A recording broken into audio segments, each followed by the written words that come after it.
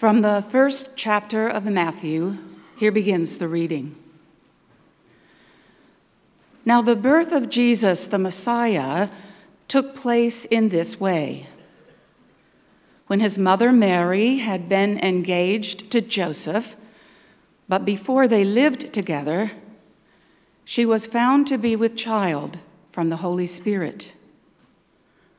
Her husband, Joseph, being a righteous man and unwilling to expose her to public disgrace, planned to dismiss her quietly. But just when he had resolved to do this, an angel of the Lord appeared to him in a dream and said, "Joseph, son of David, do not be afraid to take Mary as your wife, for the child conceived in her is from the Holy Spirit. She will bear a son, and you are to name him Jesus, for he will save his people from their sins." All this took place to fulfill what had been spoken by the Lord through the prophet. "Look, the virgin shall conceive and bear a son, and they shall name him Emmanuel," which means God is with us. When Joseph awoke from his sleep, he did as the angel of the Lord commanded him. He took her as his wife, but had no marital relations with her until she had borne a son. And he named him Jesus. The word of God for the people of God. Thanks be to God.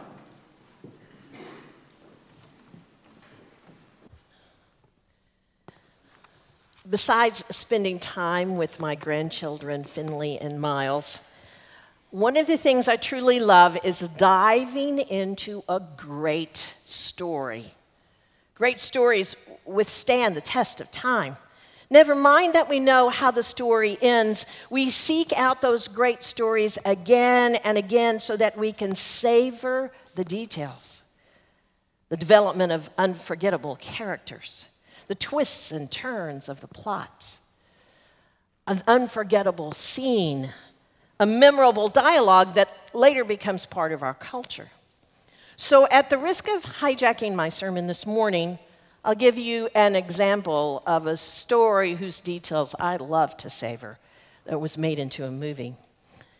Let me just say something about hijacking sermons.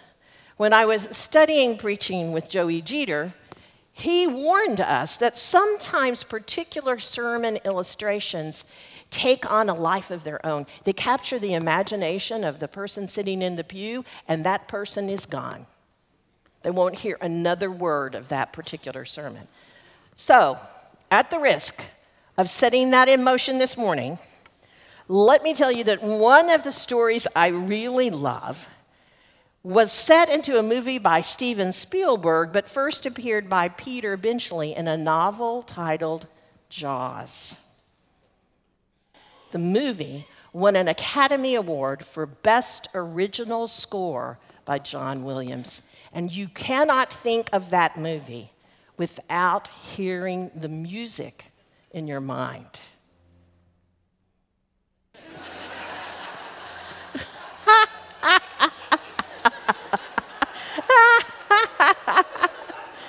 This has been added since the 9 o'clock service.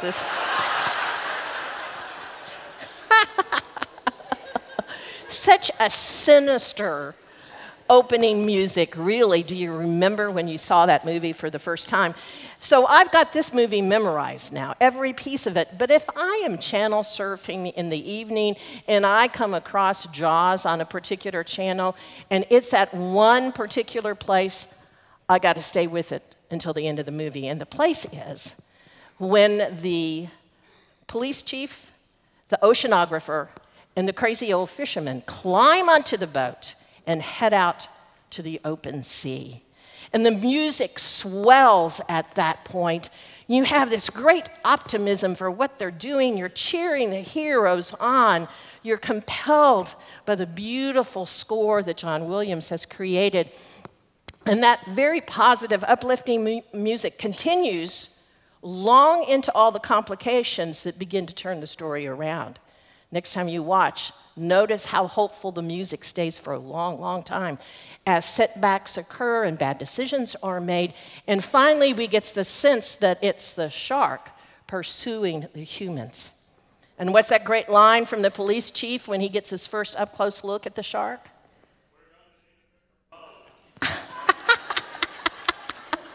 I think we're going to need a bigger boat.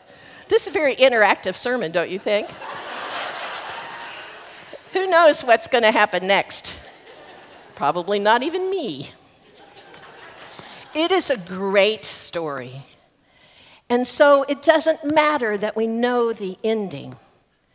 Now, we gather these Sundays in December to rehearse the details of another story that is timeless. All of the details.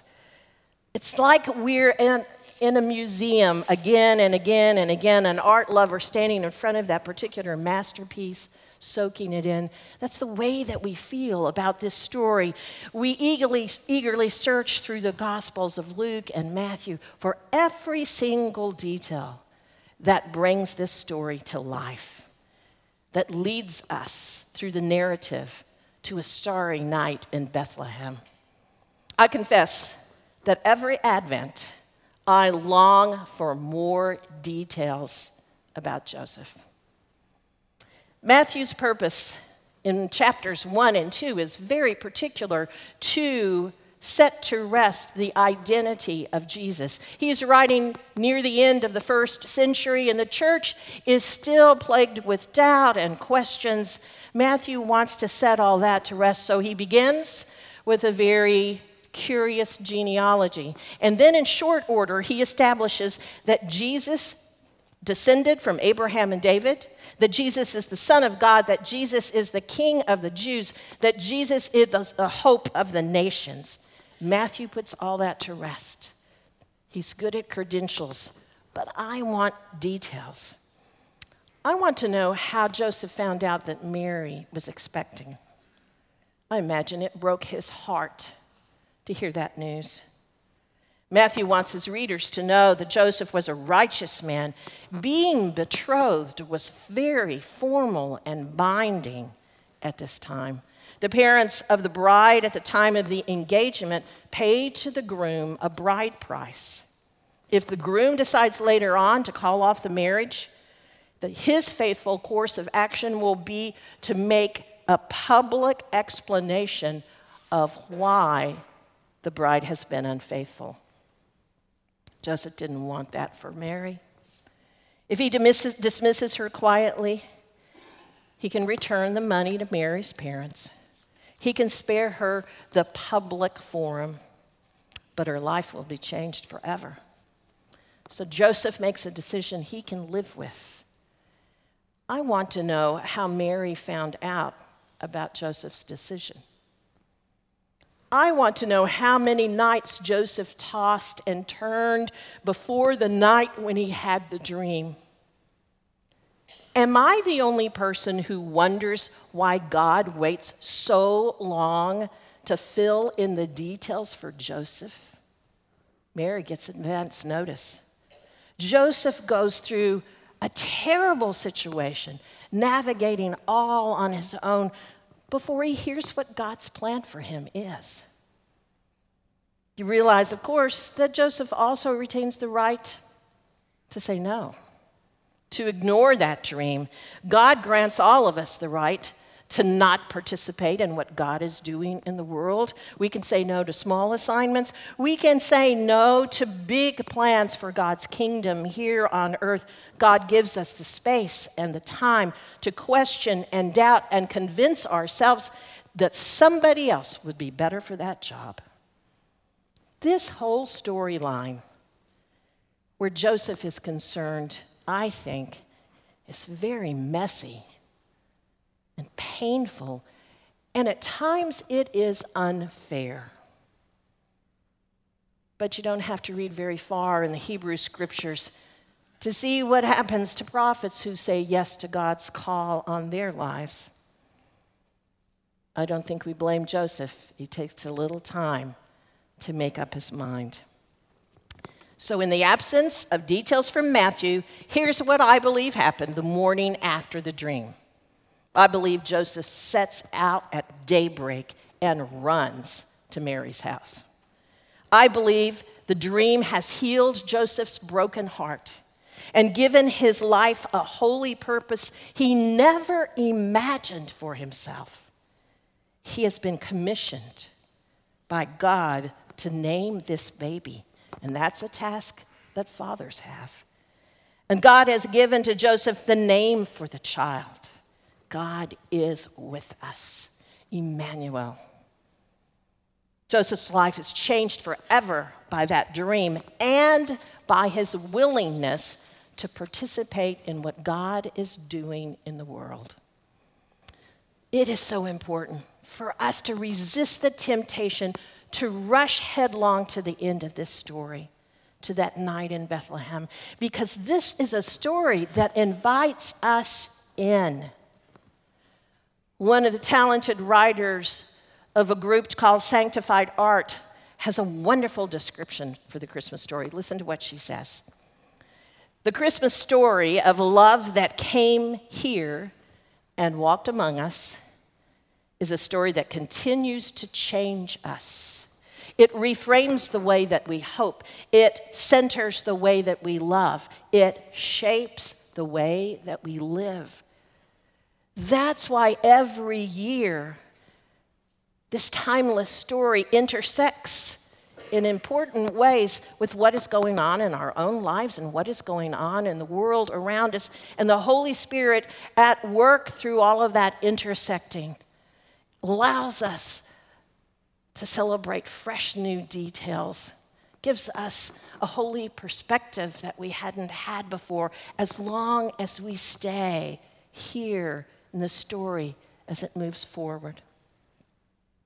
Talented storyteller Ann Weems, she agrees with me that Joseph needs more time in the spotlight. She says even the way we decorate for Christmas doesn't give Joseph the respect he deserves. And so I want you to hear what she writes, how she fills in the blanks that we don't have from Matthew's gospel.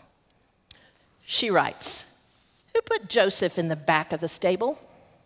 Who dressed him in brown, gave him a staff, told him to stand out of the way and make room for the magnificent Madonna? This man Joseph, God chosen, was faithful in spite of the gossip in Nazareth, in spite of the danger from Herod. Joseph listened to angels, and it was he who named the child Emmanuel. Is this a man to be stuck for centuries in the back of the stable? Actually, Joseph probably stood in the doorway, guarding the mother, guarding the baby, greeting the visitors. And when he wasn't in the doorway, he was probably urging Mary to get some rest, covering her gently with his cloak, promising her that he would watch the baby. He probably picked the child up in his arms and walked with the baby out into the night, patting him lovingly until the baby closed his eyes. So this Christmas, let's give thanks to God for this man of incredible faith, into whose care God placed this precious child. And as a gesture of gratitude, let's put Joseph in the front of the stable where he can guard and he can greet and he can cast an occasional glance at the one who gives us life. Amen.